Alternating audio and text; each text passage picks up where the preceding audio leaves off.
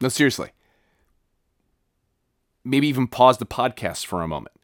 Ask God right now, are you my exceeding joy? Are you my supreme value? Do I value you above all things?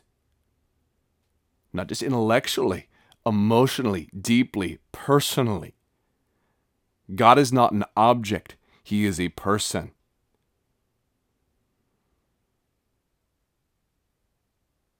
Are you in awe of him? Are you in love with him? Is he your exceeding joy?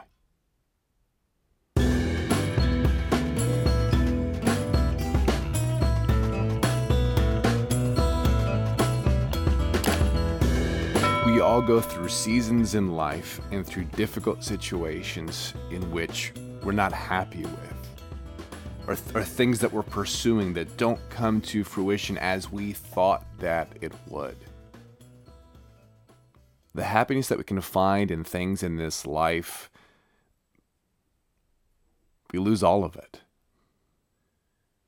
So even in the moments of happiness, they're fleeting, as is life.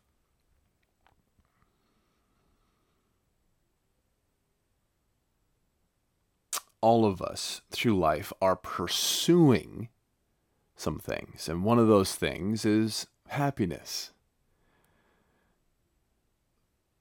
I would argue that probably everybody is pursuing happiness.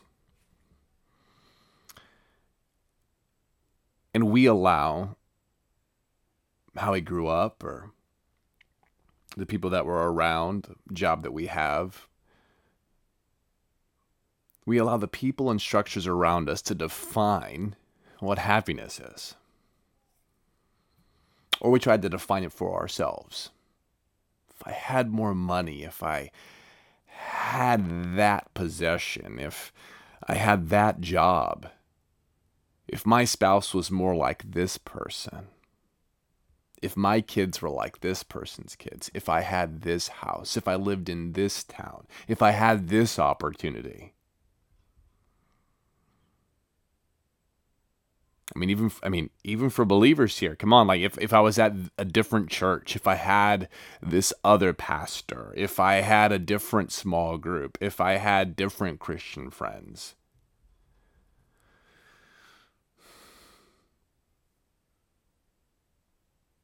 If I would have known this earlier or sooner,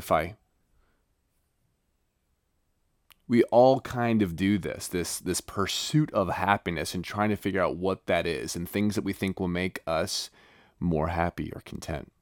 Today we're going to talk about something that isn't new. In fact, it's ages old, but maybe you've never heard it. I've heard it, but I didn't think I really heard it before. Some of the statements that I make today, you're going to be like, oh yeah, I've heard that before. But I've heard it with my mind, with knowledge, with intelligence, but not with my heart. And as I listened to a sermon that was teaching these things that I'm about to share, it literally pricked my heart. It shook me at my core. So this isn't new. I'm just going to plagiarize this whole episode. I might not even be halfway kidding. No, seriously, I was listening to John Piper. And what's interesting about this is, like, I have not been the biggest fan of John Piper. I'll listen to a little bit and been like, whatever. But I happened to turn him on and listen to this sermon. And this first half of this sermon just shook me. And some of the statements I'd heard before, but I heard them differently this time. And I re-listened multiple times to the first half of this sermon. And then I started taking notes from this sermon and doing a Bible study on the passages that he went to and was breaking it down for myself. It became desperately important. Part of the result of that was this 2-part episodes on Thursdays with Dustin Breland called Authentic Worship. So go check those out. Authentic Worship Part 1. It's probably right here. We'll let that sit there a minute. and then also go back and watch Authentic Worship Part 2. That conversation stemmed from this personal study that I've been going through and been sharing with my friend. And so I want to try and get back to that core. Today I want to take some time to go back to these core scriptures, these core statements that led me to that dialogue, that conversation that we shared with you guys, and talk about happiness, true happiness. So we're going to look at a lot of scripture and make several statements, and these statements will build on themselves. So this might seem a little slow going, but that's okay. We are going somewhere, and some of these statements are going to be very similar. Some might even be very much a quote from John Piper, because I took these notes, I wrote down these different statements. So just so you know, I'm not trying to lie and be like I came up with this myself. This came from John Piper. And John Piper got it from Scripture. Psalm 43, verse 4 says this: "Then will I go unto the altar of God, unto God my exceeding joy." My exceeding joy. David makes this reference, and it's all through Psalms, talking about God being his joy. And when he goes to worship him, when he goes to the altar, it's from this abundance, this exceeding joy that he goes to worship him. He doesn't go to him out of duty, but out of joy. And I'll be very careful trying not to jump ahead of myself here. We're going to look at Matthew. Matthew chapter 15.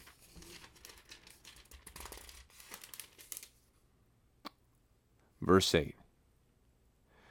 "This people draweth nigh unto me with their mouth, and honoreth me with their lips. But their heart is far from me. In vain they do worship me." Wow. This is a really powerful statement from Jesus saying here, hey, they're saying the right things with their mouth. They're doing the right things, but their heart is far from me. In vain do they worship me. Saying, hey, everything looks right on the outside. Everything seems to be how it should be. But inside their heart, it's vain worship. And in fact, if you look at who he's talking about, these people cared much more about themselves than they did God. Statement number 1. Our worship and our praise is empty if Jesus is not our exceeding joy. Our worship and our praise should be an overflow of our exceeding joy in Christ. And when we talk about praising God, it means to make much of him. And if Jesus is our exceeding joy, we will make much of him. As we see, some call it the songbook of the Bible, the book of Psalms, and over again, out of an overflow of joy, David is emotionally describing his love for God and emotionally telling him his struggles with what's going on in life. But he finds his joy and peace and contentment in Jesus. He finds his happiness there. But then you see these other people who, hey, they're doing everything like they're supposed to be doing, except their heart is far from them. And this is something you see throughout Scripture, where you will see even Israel bringing offerings to God, and God says, I don't want them.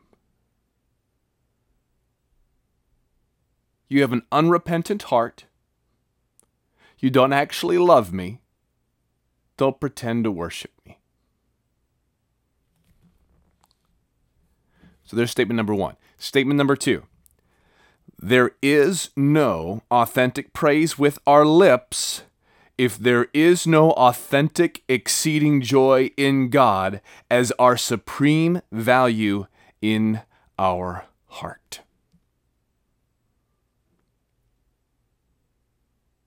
Statement number 3. It is devastating to realize that you can go through the motions of praise and of worship and it be worthless and vain because it is not authentic. What does this mean? This means my whole life I could go to church every time the doors are open at the building, and I go and I sing praises to God on Sunday. I could read my Bible every single day. I could pray every single day. I could say the things I'm supposed to do with my lips. I could look what I'm supposed to look on the outside. I can con myself and say, well, I'm just a very dutiful, religious Christian.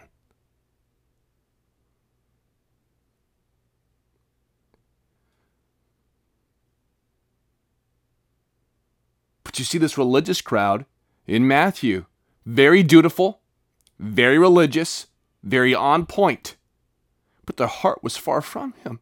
And this is a devastating thought to realize that I could live a life, my whole Christian life, doing what I'm supposed to do, but Jesus not be my exceeding joy.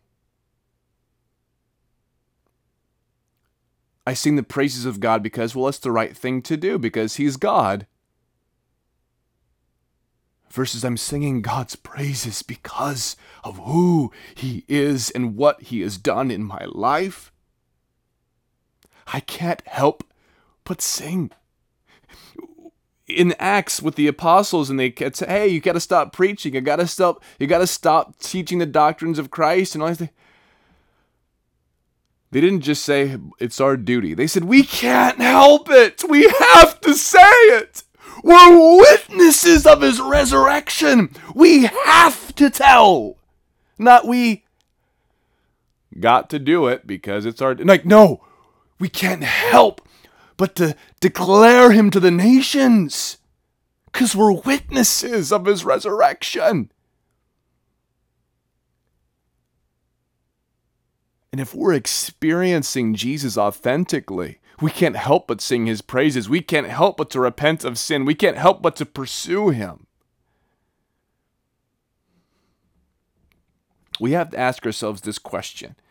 Is God my supreme value and my exceeding joy?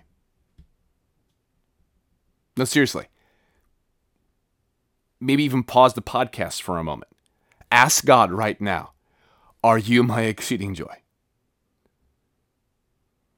Are you my supreme value? Do I value you above all things? Not just intellectually, emotionally, deeply, personally. God is not an object. He is a person.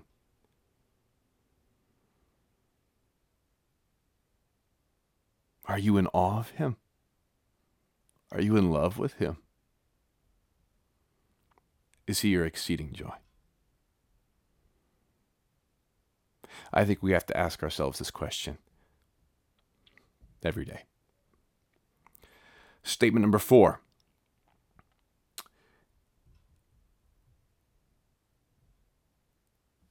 It is also wonderful to realize that God is glorified when you are happy in him as your supreme value and your exceeding joy. See, it's terrifying to realize I can be doing these acts of worship and they be vain and worthless. How devastating. But this is the good news. This is the exciting part. God's not calling us to do this duty, to this mundane task, of this big heavy burden of, yep, you just follow me, just do what's right. No, he wants us to do it out of him being our exceeding joy, our supreme value. We get to find our happiness, our contentedness in him, and God is most glorified in that. And this is a very important part of this is, you see, so many times, back to the first thing we were talking about, is like we think here's God's glory and here's our happiness and we're striving for this and God's glory is going this way.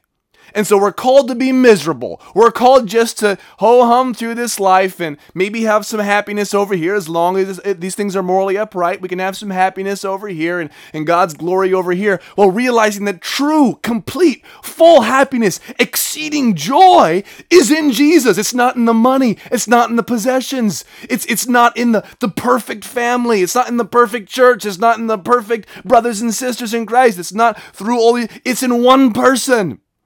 It's Jesus. That joy is Jesus. That happiness is Christ. Everything you've been pursuing since you were born will always fall short of that. But pursuing the joy that we have in Jesus is a joy that will never fade. It never wears off. That's what we're pursuing. And so we can pursue this happiness in Christ, which brings exceeding glory to God. These things are on a journey together.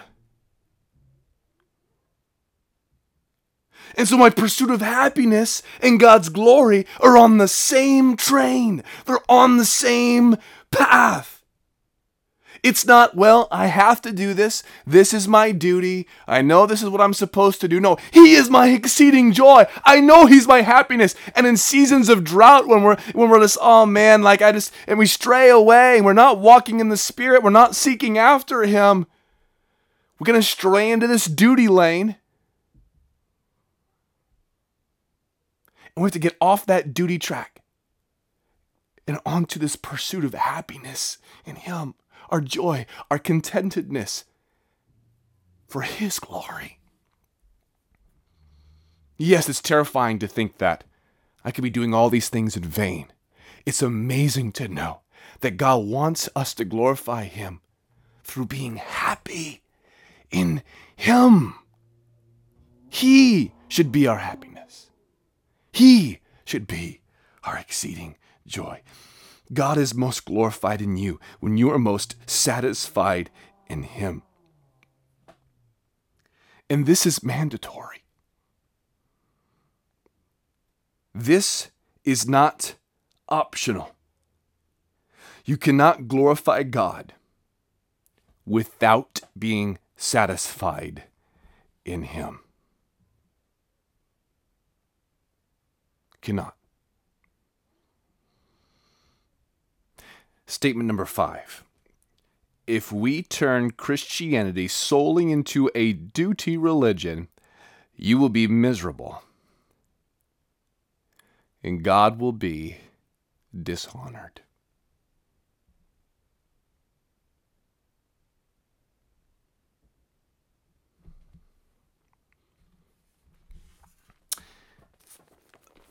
We know this. We know this as humans. We know this in our human relationships. And in fact, John Piper gave, I think, a really perfect illustration of this. If it's my wedding anniversary, and I go pick up some flowers and make some dinner reservations and come home and surprise my wife with flowers and tell her about dinner reservations, and she looks me in the eye and says, "Why did you do all this?" And I look right into her eyes and say, "'Cause it's my duty. I have to do it. You're my wife."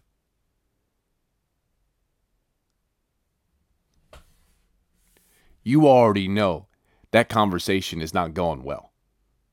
She's no longer excited about the flowers or dinner. But rewind that story. You get flowers, dinner reservations. Same scenario. And she asks you, "Why did you do all this?" You look her in the eyes and you say, "Because nothing makes me happier than to do these things for you. Because I love you. And I want to honor you."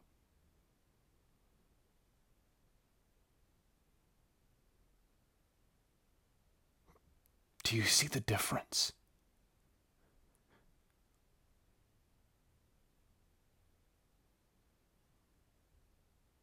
To serve God out of love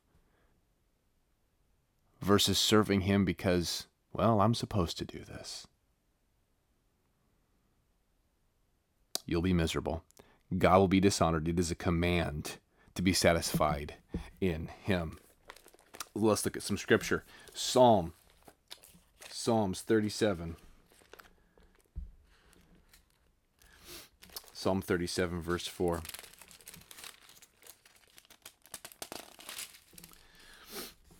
Delight thyself also in the Lord.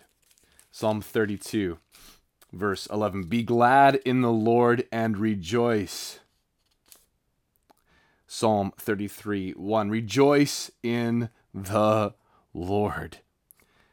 And then Philippians 3, 1 also has a command to rejoice in the Lord.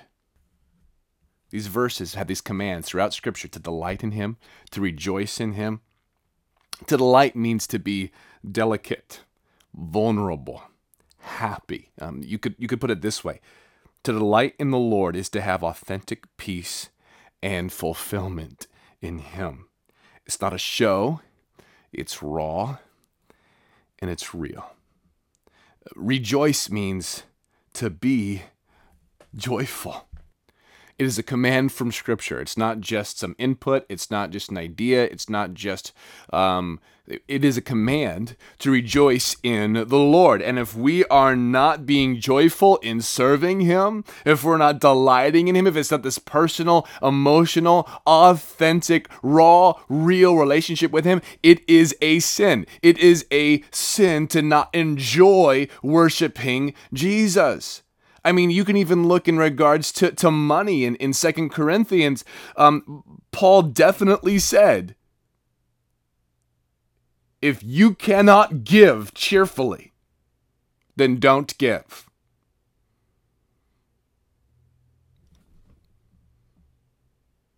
He's saying God would rather you not put money into ministry if you're not doing it from the right place in your heart.